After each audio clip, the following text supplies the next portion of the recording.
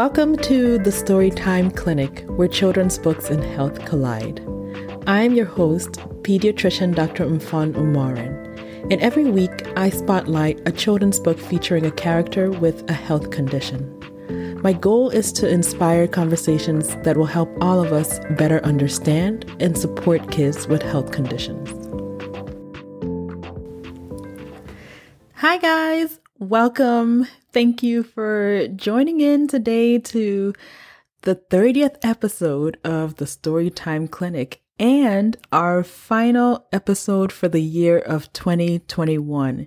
Can you guys believe that we are in December of 2021 already? I feel like this year has just absolutely flown by. And of course, this is the Christmas season. This time of year seems to be all about gifts. And of course, the whole origin of Christmas in the Christian faith was the birth of Jesus Christ, who was the ultimate gift from God to humankind. But across the world, this time in a lot of different cultures and traditions is really associated with gift giving in many different forms. Guys, this time of year is very stressful for people like me because I am not a good gift giver. First of all, I do not enjoy shopping under pressure, and it just feels like there's so many different options out there. You know, I get overwhelmed by all the choices, and so I keep putting it off and putting it off. I will be honest with you, I'm recording this on the 22nd of December, and I have shopped for 2 people so far. And that is it. And so I do kind of make this worse for myself because I wait till the very last minute. And so everyone is rushing the stores at the last minute. And so it's more of a stressful situation. And this just compounds my hate for shopping around this time. So I'm not a great Christmas gift giver. I'm sorry, family. I love you all very much. But my presence is my presence most of the time. But the one gift that I did give this year that I was very proud of is I decided to give blood for the first time. It's something that I've wanted to do for quite a while, but I was never quite eligible or able to do it for reasons that I will talk about a bit later in the episode. But this year, the circumstances just aligned perfectly, and I was finally able to give blood. And I'm so very grateful that I was able to have that experience. So I wanted to share that with you guys today. Oh, and this is a book-free episode. It's Christmas break, okay? So just sit back and relax and enjoy the listening. So I have shared previously that I primarily work with kiddos who have cancers, blood disorders, or immune system problems, and who are going through stem cell transplants. And for these patients, having reliable and constant access to blood products is essential. It's life-saving. I order blood probably on a daily basis. So this is something that we cannot take for granted. I am very fortunate to work in a center and to work in a country that's able to provide blood products pretty much reliably for any patient who needs them in a very short period of time. But it's not like this across all countries in the world at all. The infrastructure for being able to make these blood transfusions happen is complex. You know, you have to have the capability to test blood and make sure that it's safe, to process it, to store it safely, and to be able to get it to where it needs to be quickly when it's needed. So it's a pretty complex infrastructure that's happening in the background. But all of this starts with having people who are willing to donate. So why donate blood? Why is it important? Who does it help? Well, normally your bone marrow would make all the blood products that you need. Your bone marrow makes your white blood cells, which help to fight off infections. Your bone marrow makes your red blood cells, which help to carry oxygen around your body, which is essential for all the functions that your body parts are involved in. And then your bone marrow also makes platelets, and platelets are involved in helping to form clots when there's a bleeding process in your body. So these are the different components of blood. And in your blood, you also have these little proteins and factors that also help with clotting as well, in addition to the platelets. So these are all the things that are important for how your body normally functions when it comes to blood. So people who need a blood donation are either going to be people who have a problem producing this blood and all these different factors on their own, or somebody who, for whatever reason, is losing blood faster than their body can produce it again. So on the side of people who are not able to produce blood properly, you're talking about cancer patients who may have their bone marrow affected by the underlying cancer, or it can be affected by chemotherapy drugs. So cancer patients rely on blood products very, very frequently.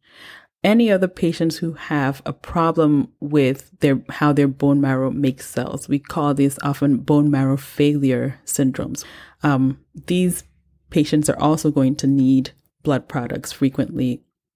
And then even diseases like sickle cell disease, where the red blood cells are not formed appropriately, sometimes these patients need red blood cells to be transfused so that they have enough healthy cells for their bodies to function properly. And then when we talk about people who are losing blood more quickly than their body's able to produce it, then you're talking about trauma patients, people who have been in car accidents maybe, or gunshot wounds, knife stabs, or have hurt themselves, fallen out of a tree, whatever the case may be. But there's lots of different scenarios where people might need these products. So these are the people that you're helping when you make a blood donation.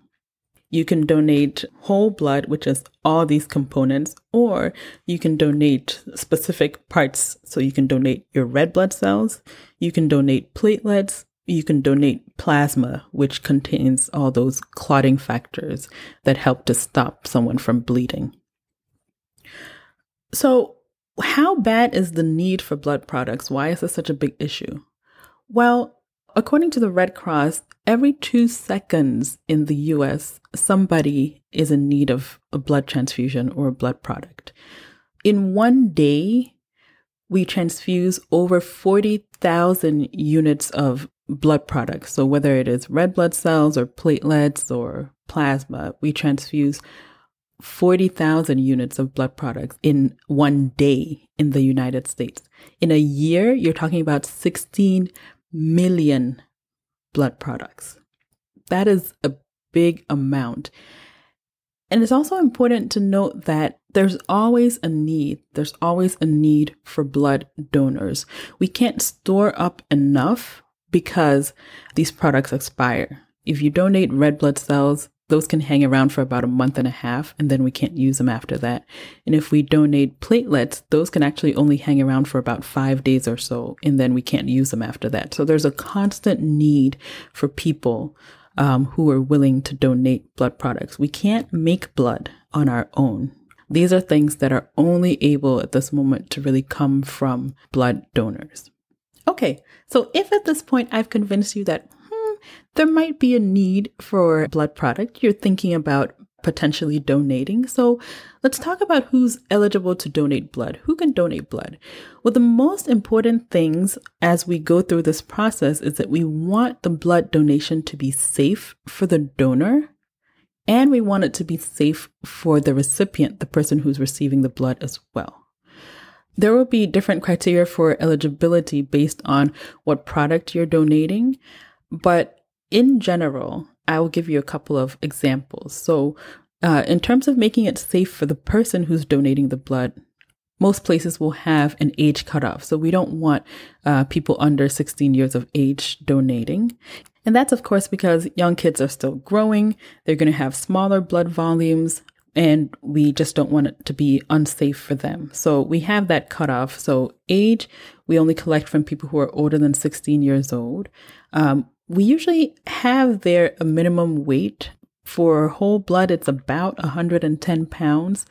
And then we also want to make sure that your hemoglobin, your level of blood in your body, is at an appropriate level as well. Some people are anemic. They have a lower hemoglobin than they should for their age and their gender. And so we don't want to take blood from someone who's anemic and make things worse. So those are some of the things that we screen for: your age, your weight, and then your hemoglobin level. When we talk about making blood donations safe for the recipient, it's mostly making sure that we're not going to harm them in some way by giving this blood donation.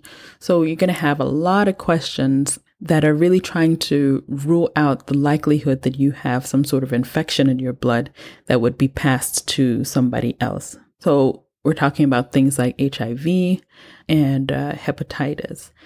So some of the questions around that may include even things like getting tattoos or getting ear piercings, things that involve needles, essentially, that could have introduced a risk of having some sort of bloodstream infection. You will get asked questions about this in the screening process. It does not mean that you cannot donate if you have a tattoo or if you have ear piercings, or even if you've been a drug user in the past. For some of these things, there's just time periods that you may need to wait afterwards before you're eligible to donate blood again.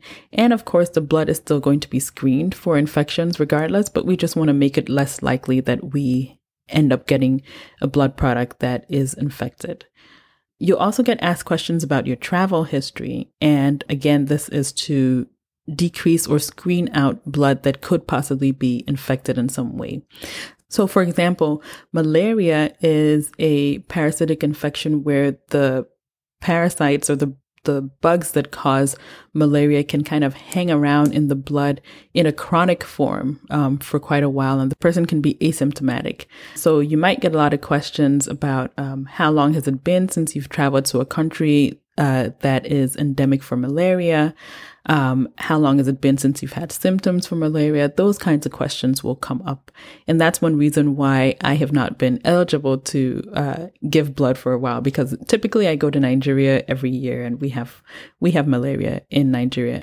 But this year, it's been more than a year since I've been there. And because of that, I was able to donate blood. So, as I mentioned, a lot of the questions are about screening for infections. And another thing that they will ask questions about is medications that you're taking. Some of these medications may be unsafe, or they might impact the function of the blood in some way. So, for example, if you're taking aspirin impacts the function of your platelets, so they will not be as effective in clotting blood as we would like. And this might be dangerous for someone who is getting platelets because they need help with clotting their blood. Same thing if you're on blood thinners. So there's a whole list of medications that could potentially be an issue. And again, there's a very detailed set of rules around how long it has to be after those medications before you can donate. Okay, so that's a little bit about what happens in the background before you are able to donate blood. Now, if you are interested in donating, I would encourage you to take a look at a website. You can literally just Google blood donation near me and put in like your zip code or something, and you'll get many, many examples. The Red Cross does tons and tons of blood donations. They're responsible for about 40% of blood donations in the United States every year. So you can type in Red Cross around you, and their websites are usually very, very detailed and straightforward, and they will give you all the information that you need. You can also just call into a center, and that's what I did. I told them I was interested in donating blood, and I wanted to know whether I was eligible. One, because I've been turned away in the past because of my travel history, and two, because I have sickle cell trait. Not sickle cell disease, but sickle cell trait, which means that some of my blood cells are shaped a little bit differently, but not to an extent that it affects me medically in any way. But that's important for a blood center to know so that they don't send my blood to someone who has sickle cell disease, but it can be used in other patients, and the other components of my blood can still be used, like the platelets and the plasma. But I wanted them to have that information so that I knew whether I could give blood or not. So by calling in, I was able to get all my questions answered ahead of time.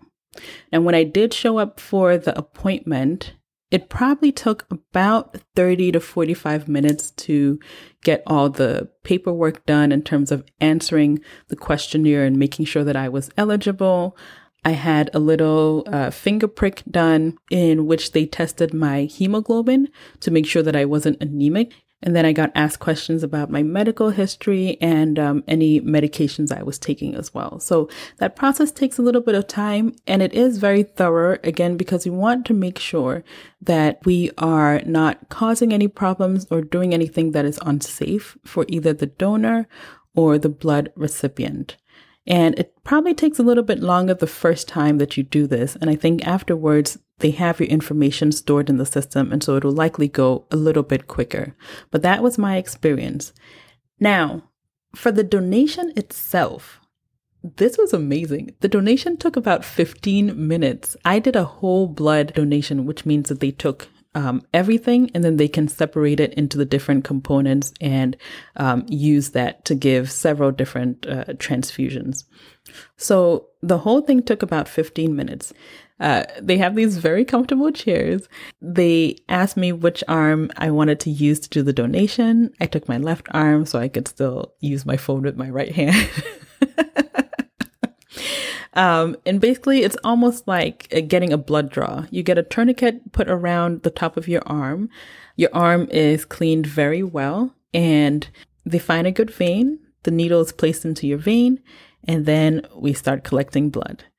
Now, the needle used is a little bit bigger than the needles that are typically used for blood draws, because you want it to stay open for the whole time that you are that your blood is being collected. So if you're someone who gets a little bit queasy around needles, just don't look at that time. It's completely fine. Once it goes in, it doesn't feel any different. It doesn't hurt after the needle goes in. When it is going in, it hurts a little bit. I'd say it hurt just a little bit more than getting a blood draw because the needle is bigger, but it's about 2 seconds of pain and then it is gone. You don't really feel it after that.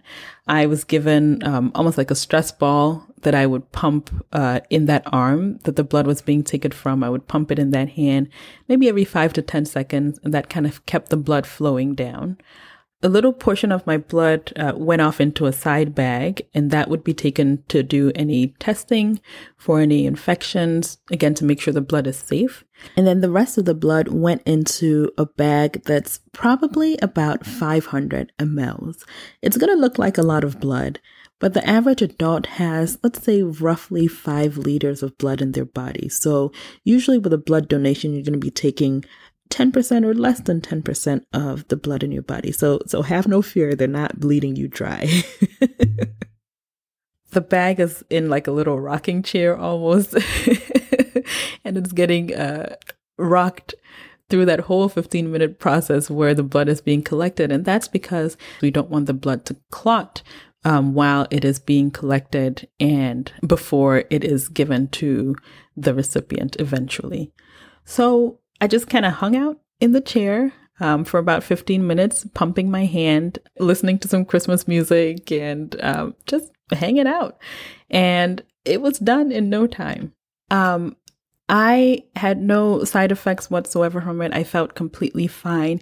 They do recommend that you hang around in the donation center for at least 10 minutes afterwards. Just kind of make sure that your body is feeling good before you get out there and start driving or doing anything.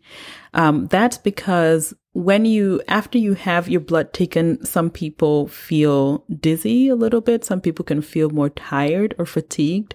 And so even before you go for your collection, the advice that's given is that you have something to eat and drink within 2 hours ahead of time. You don't want to come in fasting, which it's the holiday period. So that was really not a concern. In fact, I've been doing the opposite. But you don't want to come in fasting. And then after your transfusion as well, you want to make sure to hydrate well, drink a lot of water, and get something in you. So there's usually a refreshment center. I got some chips, I got some water, I got a free t-shirt for my time. And that was my experience with blood donation. So I was really, really happy that I got a chance to do that. It really gave me an appreciation on the other side of things for the people who make it possible for my patients to get the products that they need, so that they can be well taken care of. So it's a great feeling to feel that 15 minutes of my time can be something that is life-saving for a patient who's going through a difficult medical experience. So this is something that I would definitely consider looking into, seeing whether you're eligible to donate. And if you are, consider giving blood. Because of the COVID pandemic, there has been a significant shortage of blood donors and blood products. The Red Cross mentions that they're facing the worst blood shortage they've had in over a decade. And some hospitals are having to cancel or delay surgeries. This is a significant issue. It is something that I would definitely consider if you are eligible. And depending on what you're donating, you can actually donate relatively frequently. So if you donate whole blood, you can donate blood every 2 months or so. This gives your body time to kind of recover and replenish its stores of blood. If you donate platelets, you can donate that actually every week or so, because platelets are made by your body a lot faster. So depending on the blood product that you have, you can kind of think about an interval that you'd like to donate. Once you do it for the first time, you find out that it's not that hard, and you definitely be doing something that is going to make a huge impact in somebody's life. So I'm going to place some links in the show notes if you are interested in finding out some more information about blood donation. Okay, so we've talked about generosity a little bit in this episode, or gifting in terms of your blood, which is, it's a little bit strange to think about, but it can make such a huge impact. You don't know. So think about it, do some reading about it. But this is not the only way you can be generous. So I challenge you as you move into the next year, think about ways that you can be generous with your time, with your money, with your talents, with your emotions, whether it's just a listening ear for a friend or whatever. Of course, I thank you guys so much for the way that you have been generous with your time in listening to this podcast, and those of you who have shared it with your friends and family. I am so grateful to have the opportunity to do this and to share this with you guys. So I wish you Merry Christmas. I wish you a safe and healthy holiday period with friends and family. And I will see you guys in 2022. For the show notes and links to the books I cover in this episode, please head over to the podcast website at www.storytimeclinic.com. If you like what you heard, please subscribe and share this podcast with other people who may be interested. I'd also love to hear from you if you have book suggestions or health topics you'd like to see me cover. If you want to give me some feedback and help me make this podcast more valuable for you, you can leave a review on iTunes or send me an email at thestorytimeclinic@gmail.com. Thank you for listening, and I will see you in the next episode.